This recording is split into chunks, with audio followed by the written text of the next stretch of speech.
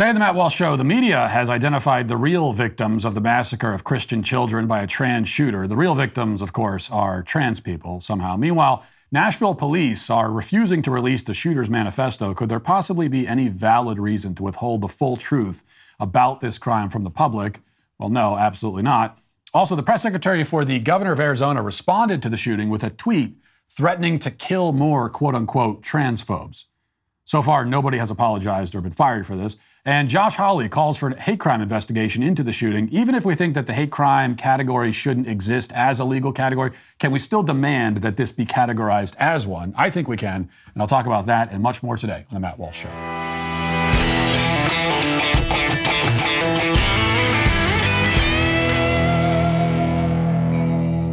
Inflation has consequences. The recent surge in gold prices is directly tied to an extremely volatile market. This is why gold has historically been a great hedge against the stock market and against inflation. The only company I trust to help you diversify into gold is Birch Gold Group. Diversification has never been more important. Precious metals will always have inherent value. Gold is a tangible and finite resource, uncontrolled by any single government or financial institution. As such, they cannot simply be printed on a government's whim like paper currency can. Birch Gold can help you convert an existing IRA or 401k into a tax-sheltered IRA in physical precious metals. Text Walsh to 989898 to get a free info kit on gold today. With an A+ rating with the Better Business Bureau, thousands of happy customers, and countless 5-star reviews, Birch Gold is the company I trust to protect my future and yours. That's Walsh to 989898 today. In many ways, the response from Nashville police to the mass shooting by trans terrorists at a Christian school here in town has been admirable. That starts, of course, with their physical response, their emergency response to the shooting itself. Yesterday, we saw the harrowing body cam footage. A group of officers, obviously well-trained, highly skilled, made their way into the building, clearing rooms as they went, eventually confronting the shooter and quickly dispatching her and neutralizing the threat.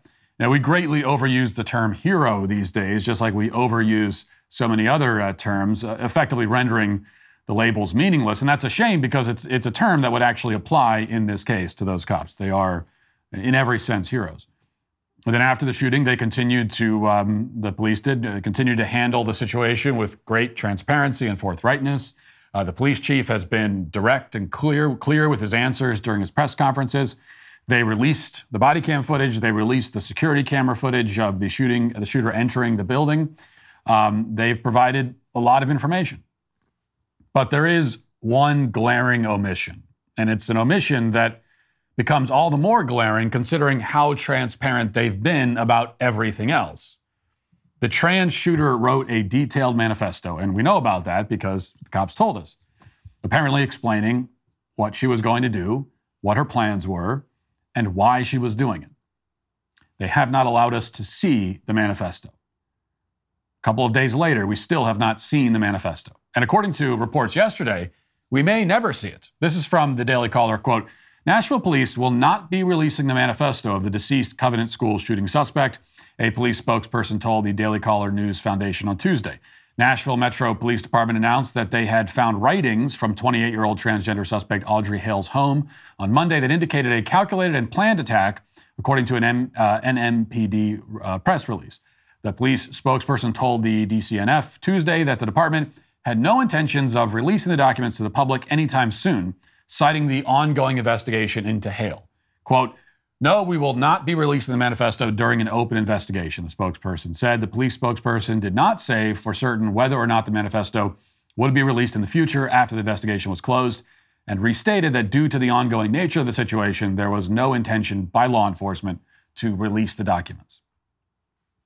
Well, this is just completely unacceptable and also incoherent. They're investigating a crime committed by a dead assailant. Okay, the person is thankfully dead. There's no conceivable reason, at least not any valid conceivable reason, why that investigation would be impeded by allowing the public to see these documents. Okay, and if I can't even imagine what it would be, but if there are a couple of things in there that for some reason it would, if that was published, it would impede the investigation, then you could talk about redacting certain elements of it. Now, even redacting the documents can be highly problematic. But my point is they're saying we can't see any of it. We can't see even a single line of it. And that doesn't make any sense. We have a right to know why this happened. Now, the why seems rather obvious, but we should also see it laid out in writing if it was, and apparently it was. And we have a right to know what or who the other targets were supposed to be. We can either, just like with anything else, we can either be left to speculate in the dark, or we can be given the full truth. And as we've seen time and time again, the speculating in the dark option doesn't help anyone. And we know that because this is the option that the powers that be so often choose. Now, when I say it doesn't help anyone, maybe I shouldn't say that, because what I mean is that it doesn't help the public. It doesn't serve the best interests of the community. It's not good for society when vital truths are withheld from us, leaving us to speculate and assume and come up with theories. But in this case, it does serve the interests of LGBT activist groups who are actually actively campaigning to prevent the public from ever seeing the manifesto. Newsweek reports, quote, calls for police to release the manifesto that authorities say was written ahead of Monday's Nashville school shooting has prompted concern among LGBTQ plus groups who caution against the publication of such a document. Quote, it should not be published, Jordan Budd, the executive director of Children of Lesbians and Gays Everywhere, told Newsweek. The focus should be on how this was able to happen in the first place. There should not be such easy access to deadly weaponry.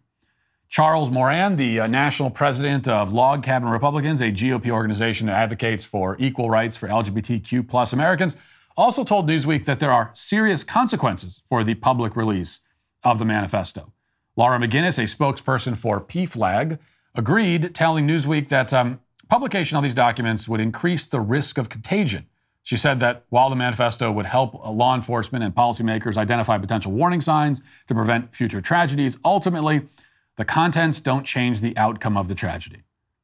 Quote, regardless of the shooter's intentions, the real issue here is the ease of access to deadly weapons in Tennessee and elsewhere, Budd said, adding, quote, all children, no matter who their parents are or how they identify, should feel safe and supported at school. That includes a world free from gun violence.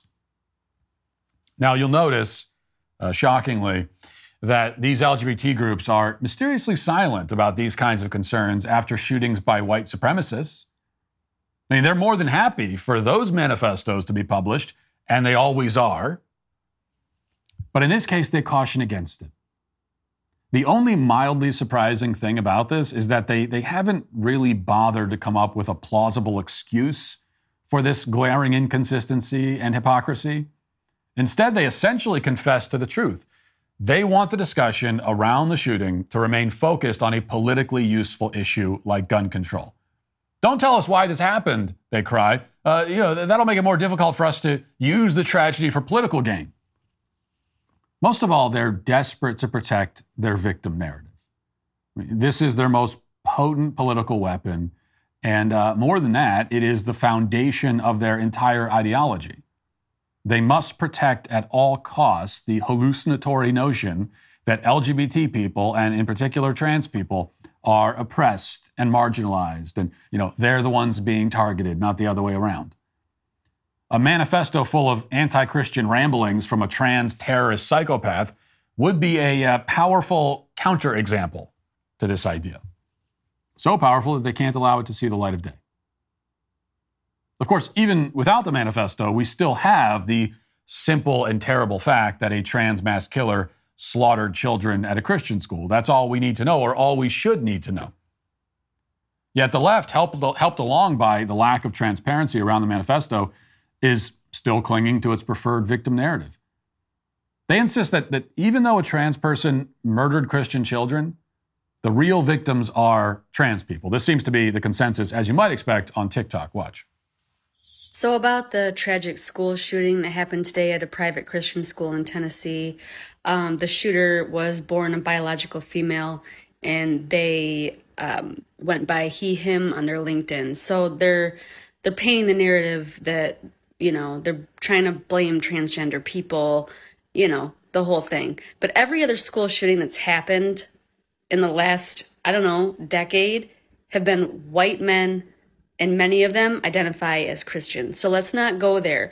But I do want to say that expect more of this kind of chaos and destruction when you bring fascism into this country. The more you don't love people, the more you shame people, the more you treat people like they're untouchable in society, what do you expect people to do? Of course, the shadow inside of them is going to be so angry and retaliate in revenge. That's what happens when you decide to try to control people through legislation. You try to harm people through legislation. It's like the world needs a lot more love, not more hate. No, first of all of the school shooters for the last decade have not been white men. And as for your question, what do we expect people to do? What do we expect? What do we expect a trans person to do if she's upset about not being affirmed or whatever?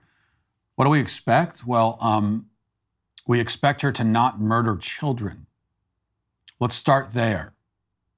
That is a basic standard of behavior that we hold everyone to. It's not even the bare minimum. I mean, that is a bar so low that it's still sitting on the ground.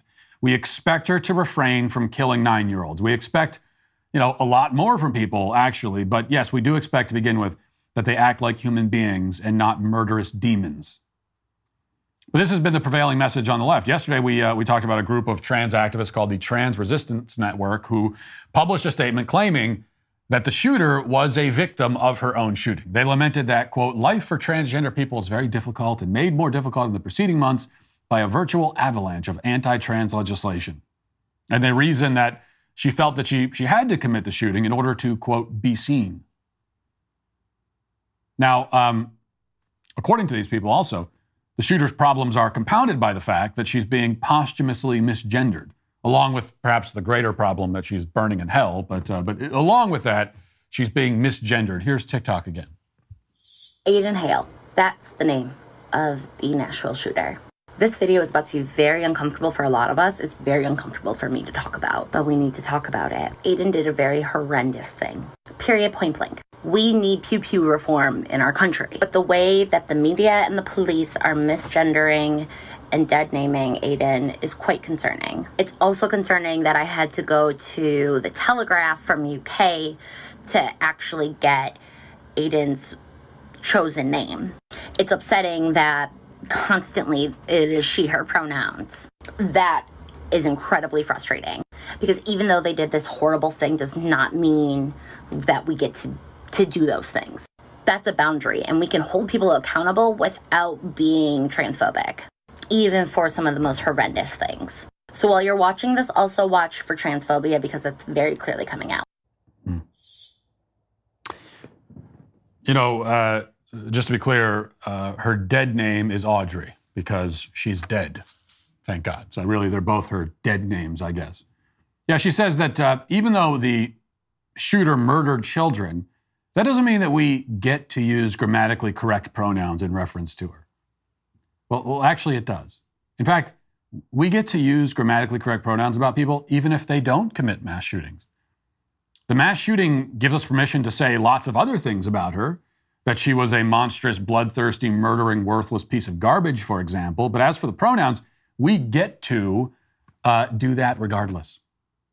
Actually, listen to this. Check this out. This is going to shock you. We get to say whatever we want to or about her or you or anyone else. That's what we get to do. What you don't get to do is control our words or our minds. I can say whatever I want about anyone, and I will. And I can say whatever I want about any trans person, and I will. They do not get to dictate anything to me. That's what they don't get to do.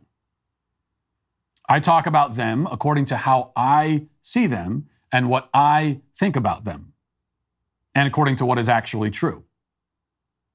I don't talk about them according to how they see themselves. I am using the filter of my own mind and of reality. I am not using the filter of their minds. That's the way that this works. But the shooter herself isn't the only trans victim here, according to the left. There have been many headlines like this from ABC, quote, Anti-transgender sentiment follows Nashville shooting. Conservative political figures focused on the shooter's reported trans identity. And then this from NBC. Fear pervades Tennessee's trans community amid focus on Nashville shooter's gender identity. And here's a bit from that NBC article. It says, within 10 minutes of police saying that the suspect was transgender, the hashtag trans terrorism trended on Twitter. Around the same time, Republican lawmakers, including Senator J.D. Vance and conservative firebrand Representative Marjorie Taylor Greene, insinuated in social media posts that the shooter's gender identity played a role in the shooting. Well, no, that wasn't well, they may have insinuated, but actually it began with the police chief who strongly suggested that.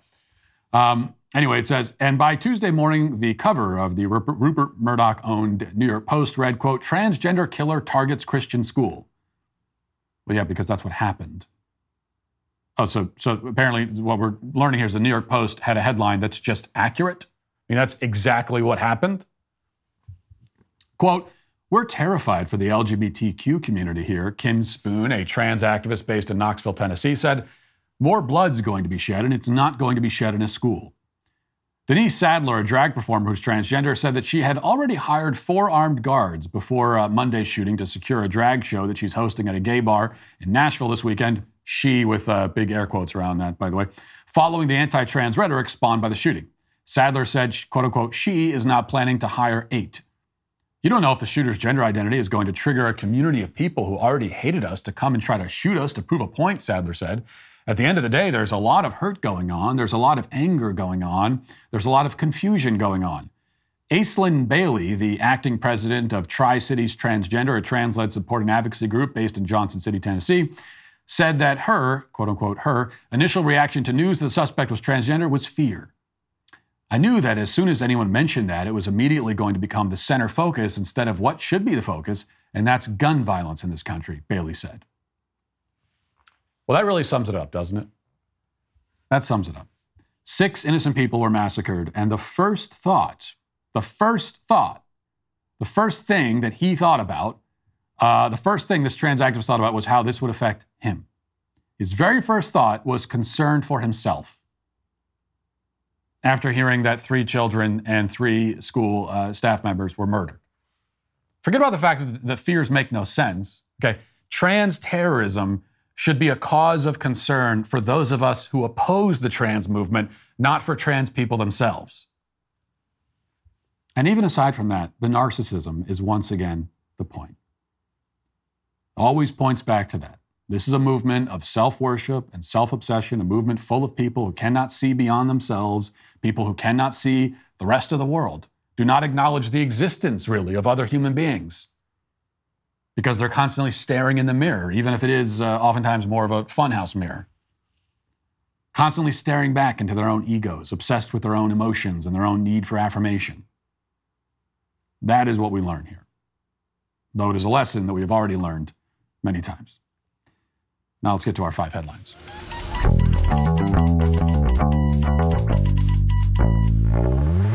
With the current rate of inflation, prices of essential goods are not going to be going down anytime soon. It's more important now than ever to start looking at ways to cut costs.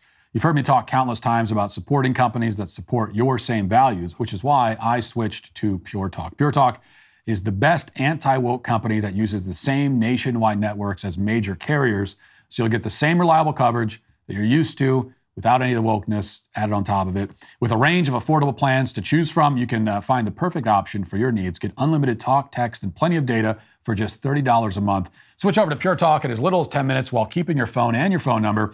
Their US-based customer service team makes the switch really easy. Pure Talk is so sure you're going to love your service. They're backing up with 100% money-back guarantee. You can go to puretalk.com, enter promo code Walsh to save 50% off on your first month. That's puretalk.com. Promo code Walsh. Pure Talk is simply smarter wireless.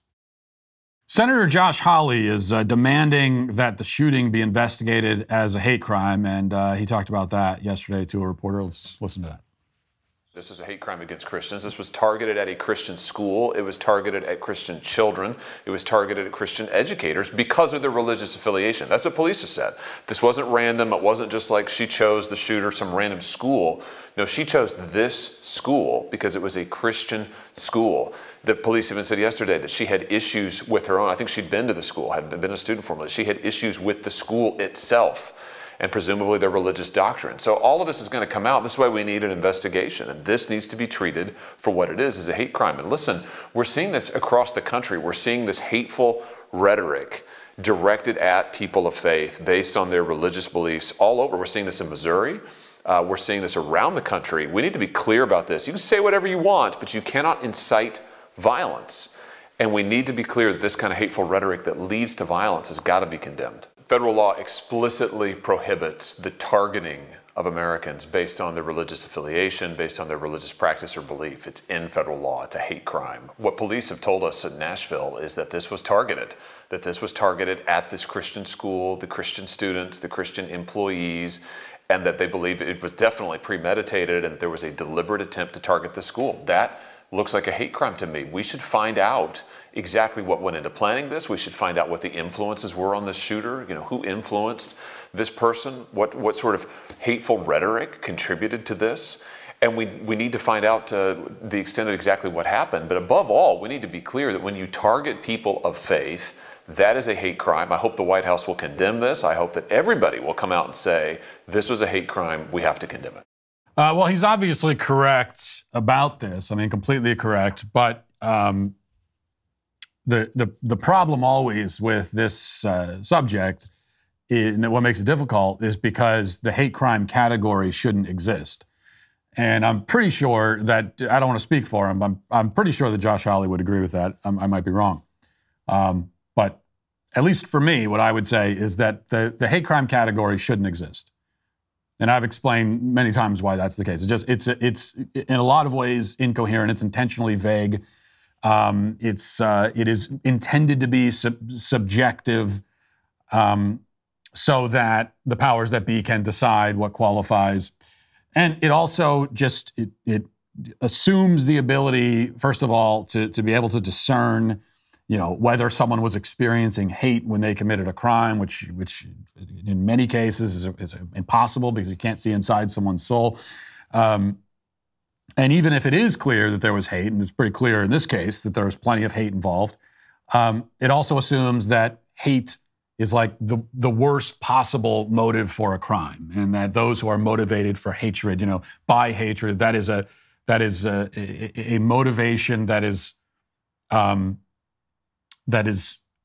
worse than any other motive. For that reason, we have to treat it in this kind of special way. I don't think that's true either. I think people who are motivated by hatred and are motivated to violence are obviously capable of doing horrific things, as we saw this week here.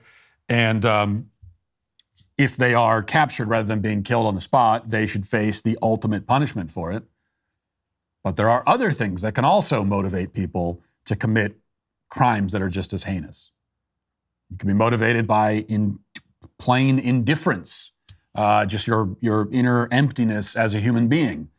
And I think there's probably a lot of that going on here as well. You can be motivated by materialism and greed. If it's going in, we look at any of these videos that unfortunately are circulating on social media all the time of someone robbing a gas station and just murdering the guy behind the cash register for no reason. What's the motive there? Did he hate the guy standing behind the cash register? Probably not. But he wanted the money, so there's greed, and he was indifferent to his human life, so there's indifference. If he had killed the guy because he didn't like the color of his skin or because he didn't like his sexual orientation, would that make it worse? No, I'd say it makes it just as evil, and so it should be treated the same. So that's what makes the hate crime category. That's why it shouldn't exist, but it does. It does exist. And because it does exist, because it exists as a legal concept, it must be applied equally. And so we have to insist on that. And that puts us in the awkward position of having to say, well, this category doesn't exist, but since it does, this must also fall into that category. Because if we're going to have this category, then all of the problems with having it only become worse when it is unequally applied, which it is. And the fact that it's so unequally applied, again, is one of the reasons why it shouldn't exist to begin with. But because it does, yes, this we even if we are ultimately shouting at a brick wall and nothing's going to happen, we must still insist that it be applied equally. And according to the letter of the law, this obviously qualifies. Based on what we already know, even without seeing the manifesto, we've already been told this was a targeted attack against a Christian school, trans person, everything we need to know to, at a minimum, begin to investigate this as a hate crime. This is from the Daily Wire. Arizona Governor Katie Hobbs' spokeswoman was blasted online after she tweeted an image Monday suggesting that transphobes, quote unquote, should be gunned down hours after a woman who identified as transgender killed 6 people, including 3 young children, inside a Nashville Christian school. The GIF taken from the 1980 film Gloria, tweeted by Jocelyn Berry, who's Hobbs' press secretary, showed the actress Gina Rowlands wielding 2 pistols and was captioned, "Us when we see transphobes." It was posted Monday, even as the nation mourned the murders of 3 9-year-old children and 3 adults. This was the same day as the shooting. So here, this is the press secretary for the governor of Arizona, so not some obscure official. This is the press secretary, spokeswoman, tweeting hours after the shooting. It's on the same day, but it's hours later. So she obviously knew about it. Okay, it wasn't like this was tweeted and it would have been an inappropriate tweet regardless. But it wasn't like this was tweeted 15 minutes after reports first surfaced of the shooting, and so then there'd be plausible deniability. Maybe she hadn't heard about it yet. In this case, this is hours later. It had been the top trending topic on Twitter. She's on Twitter. She knows that it happened clearly. And she decides to tweet an image of a person holding a gun with the message, "Us when we see transphobes." Now, we imagine the equivalent, right? Imagine that there is a shooting at a gay club and the press secretary for a Republican governor, let's say the press secretary for Glenn Youngkin in Virginia, let's just say, tweets out an image the same day that says, of the same image, someone holding a gun, and then the message is, "Us when we see homosexuals." Okay, if that were to happen, and it never would, if that were to happen, it would be, first of all, the lead story on every news broadcast. There would probably be protests in the street, and that person, most importantly, would be fired and denounced within minutes. It wouldn't even take 15 minutes, and they would be done. Their career is over. They're not getting any other job in politics or probably anywhere else. They'd be denounced by everybody, and that would be it for them. Only in this case, the tweet remained up for hours. It was finally taken down hours later. Actually, it remained up for over a day. So over 24 hours later, it is, I'm not even sure if it was taken down, in fact. Instead, the press secretary put her account on private. So she locked down her account. So we're not sure if it was deleted or not. But she locked down her account. And as it stands right now, there's been nothing said about it. The media has mostly ignored it, of course. And as it stands right now, the latest from what I checked, no statement, no nothing. The governor of Arizona, Katie Hobbs, has not addressed it, has not said anything about it, hasn't denounced it. This person hasn't been fired. There hasn't been any apology. So what they're hoping they can do is just lock down the account, pretend this isn't happening, and move on from it. Now, it's, as always, not enough to simply point out the double standards. Okay? We can point them out, but then the next step has to be forcing them to comply by the same standard.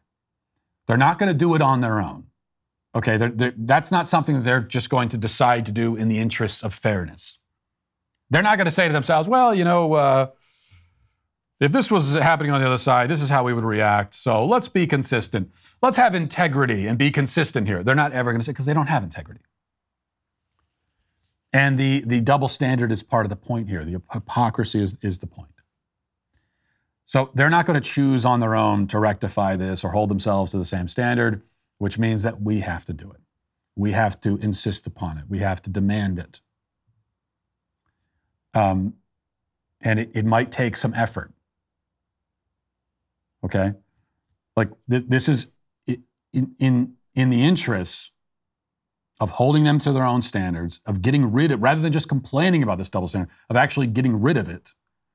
That means that when something like this happens, we have to be persistent, which means we don't just like send some tweets and it trends for 15 minutes and we say, oh, look at the double standard, this is outrageous. And then we move on. If we do that, then nothing changes. We have to be persistent about this. Basically, we have to put Katie Hobbs in a position where she has to decide, do you really want to go to war over this? I mean, is this something you really, to use their expression they often use and throw at us, do you really want to die on this hill? Is that actually what you want? Now, we can't actually force her to do the right thing and fire this person. We can't force her to do it. So if she actually wanted to like plant her flag on the hill and say, absolutely not, I'm not gonna, I'm standing by my press secretary who tweeted this violent threat after children were just killed. If that's what she's going to do, then fine, but then we should force her to do that. What we can't allow them to do is just ignore it. So that starts by, and we could just start with this. I'll give you the number to the governor's office. In fact, I'll give you the mailing address and the number, and then on the website there's the fax number. If anyone still sends faxes, if you have a fax machine, then I'll give you that number too. So the mailing address is State Capitol, 1700 West, Washington, Phoenix, Arizona, 85007. And then the phone number is 602-542-4331, 602-542-4331. And if you are listening to this through some time warp from the year 1995 and you have a fax machine, 602-542-7601. So to begin with, we should be flooding the governor's office with phone calls demanding that this person is fired, because that is what we're demanding. Not an apology. Now, apology too, but then also fired. Nothing less than terminating her employment will be acceptable, because that's what would happen to anybody on the other side, and we're going to insist on it in this case. This person needs to be fired. Their job and livelihood must be taken away from them. That's what needs to happen, and we're going to insist on it. Though we should also mention, I say this is about holding them to their own standards and not having a double standard. By any standard also, she should be fired for this. Even if the left, even if they weren't a bunch of cancel-happy, people that were constantly trying to cancel people for the things that they say, you should still be fired for this. There's no standard where this would be appropriate. All right. Another article from the Daily Wire says a 9-year-old girl who was one of the 3 school children gunned down by the Nashville shooter inside a Christian school was desperately trying to stop the massacre by pulling on a fire alarm when she was murdered. And there, as I mentioned yesterday, there have been many stories and reports of heroism inside the school, including one of the teachers that was killed was apparently running towards the shooter, trying to protect her children. And in this case, it was Evelyn who was running to pull the fire alarm to protect her classmates and her school. Incredible bravery. Also infuriating, because that little girl should not have been in a situation where she was called on to be heroic, which is why we need armed security in all the schools. It's incredible to hear about the stories of teachers that are rushing at shooters, unarmed teachers rushing at shooters, small children that are acting to try to protect their classmates. These are heroic acts, but they shouldn't be in a position where they have to do that. Okay, teachers shouldn't be in a position who are unarmed, shouldn't be in a position of having to throw themselves at armed assailants. Which is why, again, there need to be guns in the school, guns that are carried by the good guys, armed security, armed teachers. We need all of that. And that's, if that's not just apparent by now to everyone, then I don't know. At what point does it become clear? But of course, on the left, they go the other direction. Here's Randy Weingarten calling for the repeal of the Second Amendment in response to this. An epidemic that our great nation must solve. And how many lives will be shattered before we have the courage to do what Scotland did, what Australia did, what New Zealand did, what other great democracies do? We must solve this epidemic. And that's up to us. Yeah, so that is directly calling for the repeal of the Second Amendment and a kind of unilateral disarmament, and it's not going to happen. And you think, especially now, see, the way it works in their twisted heads is after an event like this, they think this is the perfect time to make this argument. People are going to be even more receptive to the propaganda because they're afraid of quote unquote gun violence. And so people are going to be even more willing to lay down their arms and get rid of their guns. But of course, for rational, normal people, it's exactly the opposite. Okay, we are not, because we're Americans and we have rights and the Second Amendment does exist and it's not going to be repealed, we're not receptive to the idea of disarming in general. But we are the least receptive of all right after an event like this. Because this only highlights yet again why we need to be armed. It's a very simple equation. Evil exists in the world, evil people exist in the world. And if we ever encounter them, we don't want them to have the upper hand. That's it. That's all. This is from Fox News. It says, reparations advocate Robin Rue Simmons told CNN that she does not know how San Francisco will pay the black residents $5 million each in reparations after successfully awarding reparations to approved residents in Evanston, Illinois. CNN's Adrian Brodus asked Simmons during an interview about how the city of San Francisco will pay black residents $5 million. Simmons says, I don't know, and so those are the challenges that we all have as municipalities. I don't know. So this is the policy that we're advocating for. Well, how are you actually going to do it, though? Well, I don't know. That's the challenge. The challenge is I have no idea how to do it. I guess I would agree that's a challenge. As a former alderwoman turned activist, Simmons pushed for reparations in Evanston, which became the first city to award such restitution to black residents who qualify. Those who qualified were awarded grants up to $25,000 for a down payment on a new home, home renovations, or mortgage assistance. However, the Evanston City Council voted to approve a cash option on Monday. The approval of recreational marijuana, which went into effect 2021, funded Evanston's reparations. Simmons told the outlet, it's one thing to identify a harm and prescribe a remedy. In the case of Evanston, we have been led to understand and appreciate that home rule taxes are our most viable way to fund reparations, being that they're within our purview. Ramona Burton, who's one of the 14 who received a reparations grant in Evanston, told Brodus that she used the money for windows, her roof, and the chimney on her home. San Francisco's Reparations Committee proposed paying each black resident community $5 million, and the Board of Supervisors is considering the proposal. So, using the example from a town where they decided $25,000, they're now saying, well, why not $5 million? And why not $5 million? I mean, why not award $50 million to each? Especially if the little details like how does that even happen? How do you do that? If that's, if these are minor concerns, if these are just minor logistical concerns, then yeah, why not $50 million?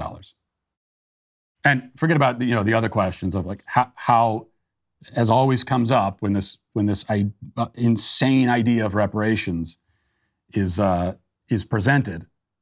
How do you determine exactly who gets it and who pays? Well, I know how they do it. If you qualify as black by their determinations, then that automatically makes you someone who suffers from the historical trauma of slavery, and so you get the reparations payments. And if they decide that you're white, and whoever qualifies as white, that can kind of change depending on what they need in the moments. But if they decide that you're white, then that means that you have inherited the guilt, which means that you have to pay up. Never mind the fact that there are many, many black people in this country who their families came here long after slavery was abolished. There's many, many white families in this country whose families came here long after slavery was abolished. And in fact, they came here and their families and their ancestors were targets of discrimination and prejudice as well. Never mind all that. And also never mind the fact that even if you can trace your lineage all the way back to slavery days, that is not in itself an argument for being able to cash in on suffering that you did not experience and oppression that you did not experience. In fact, that you missed by a century, more than a century. So none of that makes any sense. Can't explain any of it, but let's do it anyway. Sounds like a great idea. Let's get to the comment section. Who makes a Twitter mob fly off the handle with rage? Who's to blame? It's a sweet baby gang. Have you tried an innumerable amount of skincare products claiming to reduce the appearance of wrinkles, lighten dark under eye circles, and restore a more youthful appearance? No doubt you've been disappointed. Spring is here, and our friends at Genucel have the solution for you, the one that you've been looking for, just as I have all these years until I found Genucel. So, for the first time ever, Genucel is including both the Ultra Retinol and Dark Spot Corrector in their most popular package at Genucel.com/Walsh.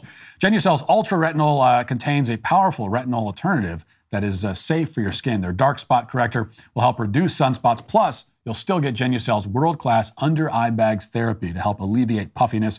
Genucel promises immediate effects. You'll see results in 12 hours, guaranteed, or your money back. My show's audio engineer, Josh, has a total baby face, and the way that he keeps his skin... Okay, we're just looking at everyone on the crew, everyone involved in the show, they all use Genucel, and we love talking about it. We're always talking and gabbing about Genucel. And the way that he keeps his skin looking as fresh as newly driven snow is with Genucel's wide range of products. He constantly tells me how much he loves it while hooking up my mic.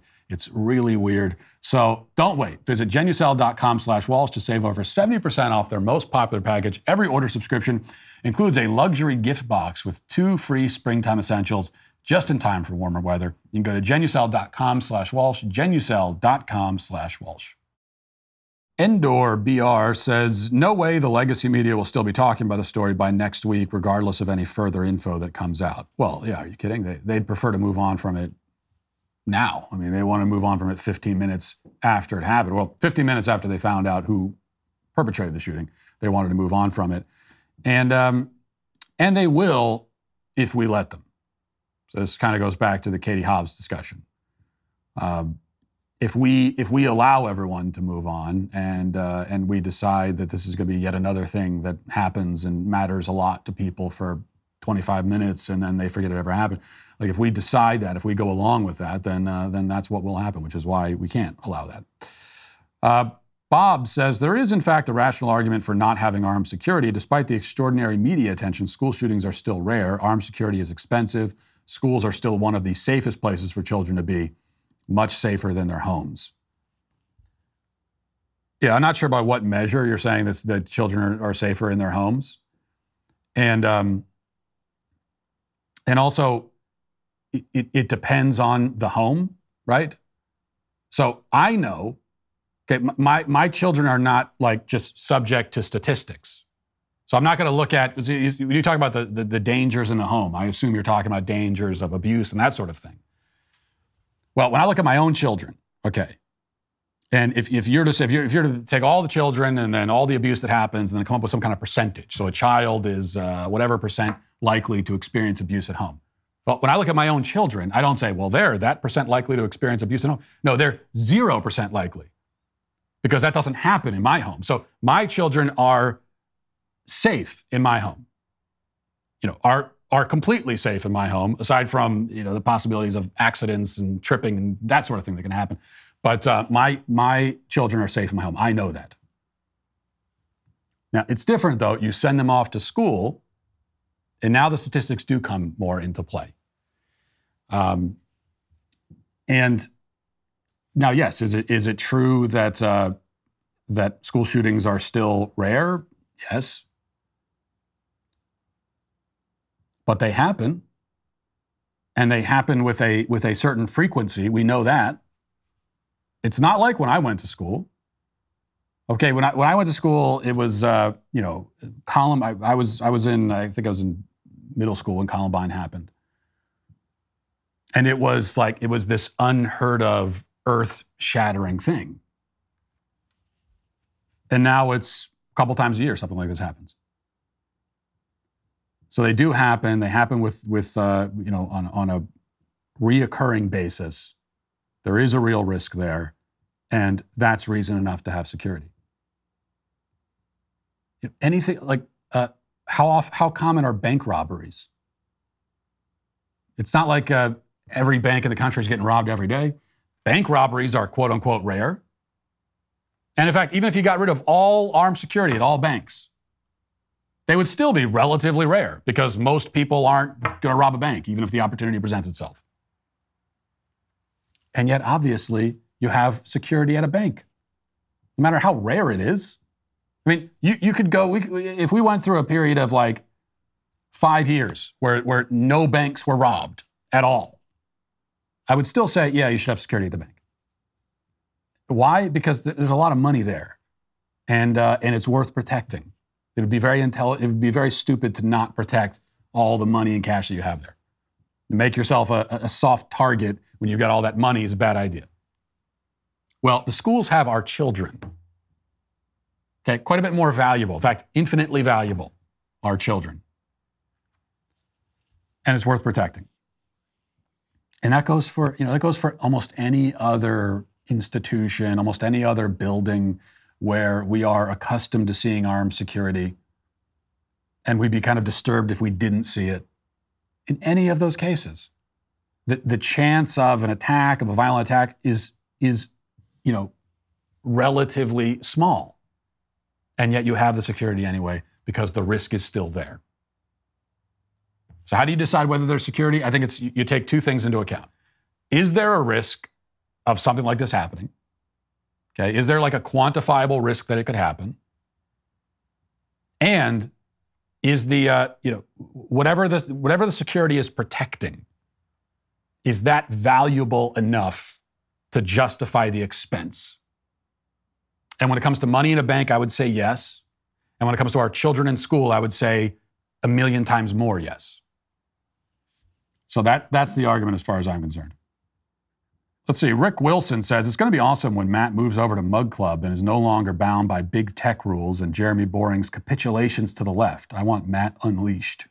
You want me what leash do you think I'm on exactly? Like what am I, of all the things that I say every single day on this show, what am I not saying? Like, what do you think I'm not saying? Believe me, I whatever comes to my mind, I simply just say. If I believe that it's something that needs to be said, I will just say it, and that's it. Jeff says, what do you make of the reports about a child sex abuse scandal at Covenant? There are rumors that the shooter may have been a victim seeking revenge. So yeah, I have seen this, and I'm only acknowledging it because I've seen this circulating on social media. People that are doing the detective thing, the detective work, and so the narrative that some people are passing around on social media is that there was a child sex abuse scandal at this school years ago, and so maybe the shooter was a victim and was looking for revenge because of that. Now, there's no evidence at all that the shooter was a victim. No evidence of that. It's just it's speculation, and this speculation has become rather widespread on social media anyway. Now, what do I make of it? I think it's just that. I think it's total speculation, no evidence at all, and I think it's completely implausible as well. I think it's completely implausible that this was the motive for the crime, because she wasn't. Usually with revenge, you're going after the person who did a terrible thing to you. She went and killed children, so her revenge for being abused as a child was to kill children? She didn't kill anyone who would have been responsible for doing this. And that's usually what revenge is. And then also there's the fact that, which is not taken into account by the people that are engaging in this speculation, there's also the fact that the police have told us that she had other targets in mind. She had other targets in mind, and she settled on this target because it didn't have security, because it was a soft target. We were told that directly. She was going to go somewhere else and didn't because it had security, so she went here. So that alone, I think, debunks this whole theory. So what we know is that it was targeted at this school, but also there were other targets that she would have gone to. So what does that tell us? It tells us that there's something about this kind of school that she was going after, but it may not have been this exact school that she get. So in other words, she wanted a Christian school. And there might have been other Christian schools that she would have targeted, but she decided not to, and she went with this one. That's what that tells me. You know, I'll never understand virtue signaling, making yourself look important with the least amount of effort. It's like the reputation equivalent of stolen valor. And reputation is just one of the things that Jordan Peterson discusses with his roundtable group of scholars and theologians in the latest episode of Exodus. Check this out. I don't think, when we've talked in our culture a lot about virtue signaling, it's not exactly a great phrase, because really what you're trying to do when you virtue signal is you're trying to acquire reputation that you haven't earned. And the reason that people are so motivated to do that is because once you can abstract an ethic, there's actually nothing that's more valuable than your reputation, right? It's the thing upon which all the trades that you engage in with everyone else depends, right? You're as good as your reputation. And so if you can get that falsely, it's a real crime. And if you can savage it without cause, it's an equally egregious crime. And worse, that's why psychopaths do it actually. so often, and so narcissists and surely that's much types. worse, though, Jordan. To have an ill-gotten reputation, that's bad. But to take away someone's actually earned reputation, I know that there are, in a certain sense, two it's sides. It's a battle between devils. Two sides of the same coin. Well, new episodes are coming online every week, exclusive for Daily Wire Plus members. Join now at dailywire.com/subscribe to watch Exodus. Now let's get to our daily cancellation. Today we cancel a woman named Laura Jadid, who identifies herself in her Twitter bio as a freelance journalist. She has apparently been paid, I assume she was paid anyway, to write for publications like New York Magazine and Rolling Stone.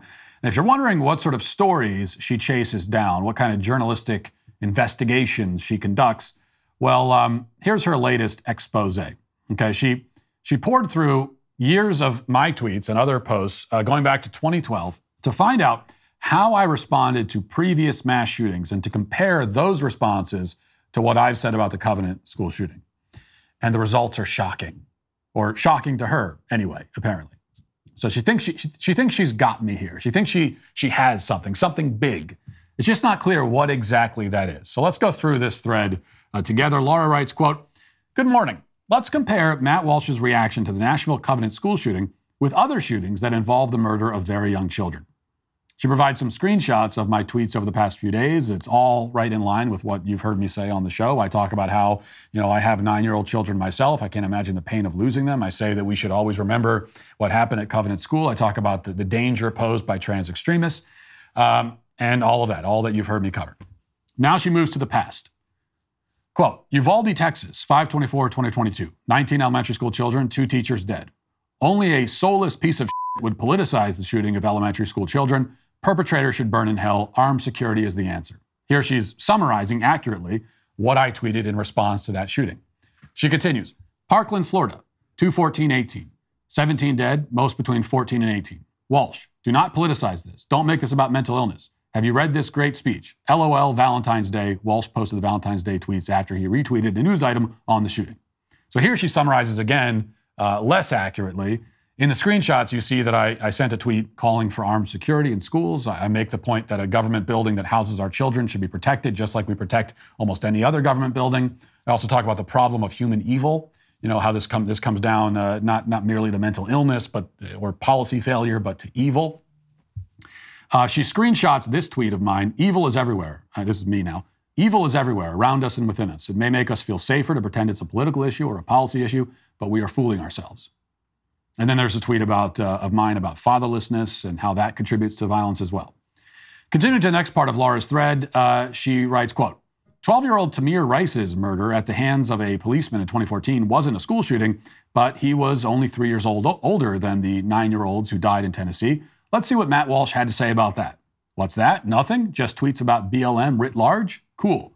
Walsh didn't have a Twitter account in 2012 when Adam Lanza killed 26 people at Sandy Hook Elementary School, but here's some of the stuff that he wrote on his blog. And she here provides a screenshot of a blog post that I wrote where I talk about the futility of gun control. She ends her thread with this. At no point during my combing through Matt Walsh's disgusting Twitter feed this morning have I found a single expression of howling grief at the genuine horror of children dead at the barrel of a gun, at least not until a trans person killed them. Now, Laura's Twitter followers have championed her investigative work on this issue, celebrating this as a damning report that exposes my rank hypocrisy and fraudulence. Here are a few reactions from leftists responding to or sharing this thread. This is what they're saying. Quote, an incredibly obvious conclusion can be made here, and that's that people have agendas. This is a smoking gun for Matt Walsh and all the conservatives acting like they really care about the issue at hand. Another says, thread of proof that Matt Walsh is a bigoted, Nazi-loving monster who cares about nothing but pushing his own fear-mongering trite. I think they mean tripe. Another one, a thread which more than proves that Matt Walsh is a hypocritical, craven bloodsucker who exploits tragedies for his own self-satisfaction and need for clout. Another one says, this should disqualify Matt Walsh in every argument he attempts to make. Another one, this thread is an incredible breakdown of how inconsistent a far-right extremist like Matt Walsh is when discussing the horrifying loss of children's lives due to shootings, especially when he feels he can exploit it for his own transphobic crusade.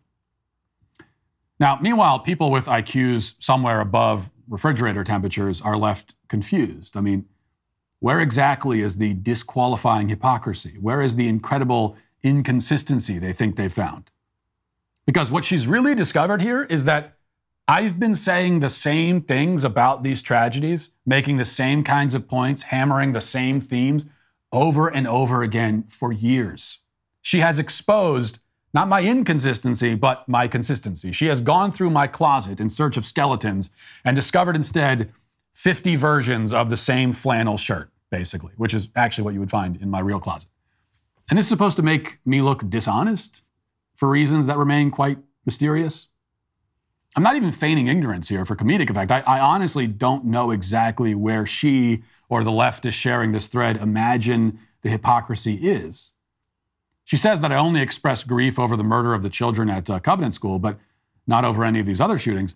Yet you can see my expressions of grief about those other shootings in the very tweets that she screenshots.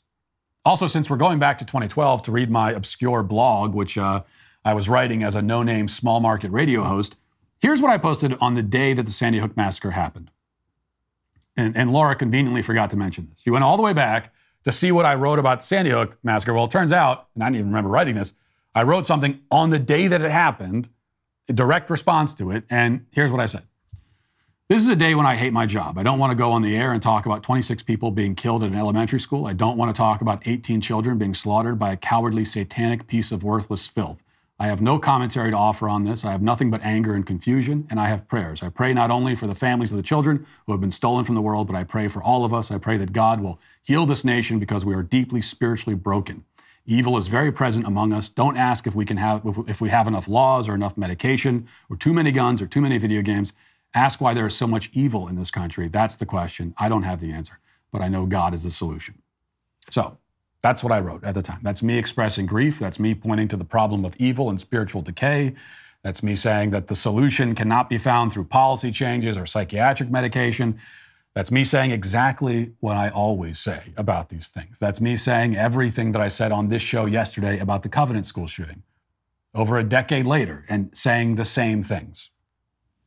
Presumably, Laura would claim that the real hypocrisy is in the fact that, I'm decrying the politicization of school shootings in the past and yet have called out the violence of radical trans activists in response to this latest shooting.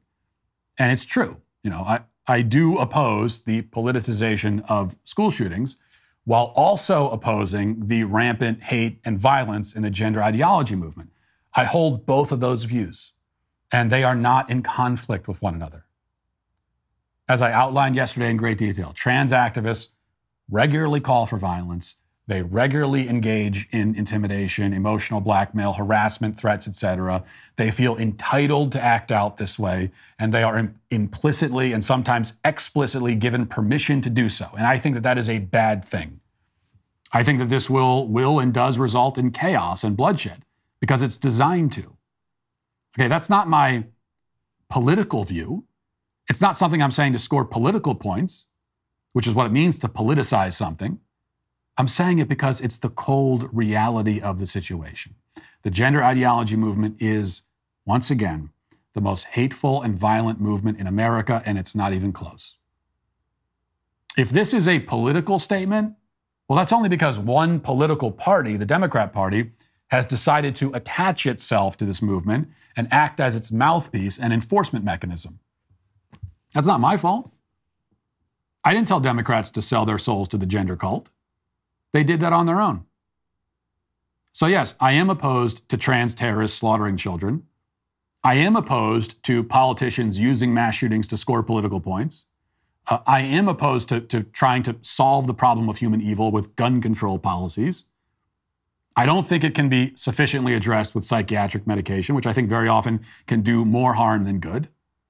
I believe that we're in a state of cultural rot and decay. I believe that there's an emptiness and hopelessness at the core of so many people in our society, and this is what fundamentally drives them to commit these heinous acts of evil. I think the collapse of the nuclear family is a huge part of this equation. I think we need a spiritual revival in this country. I think all of these things have always thought them, have always said them, will continue saying them, which may make me boring, and it may make me predictable. Certainly doesn't make me a hypocrite, though. But it does make you, Laura, today canceled. And that'll do it for this portion of the show. As we move over to the members block, you can become a member today and use code Walsh at checkout for 2 months free on all annual plans. Hope to see you there. If not, talk to you tomorrow. Godspeed.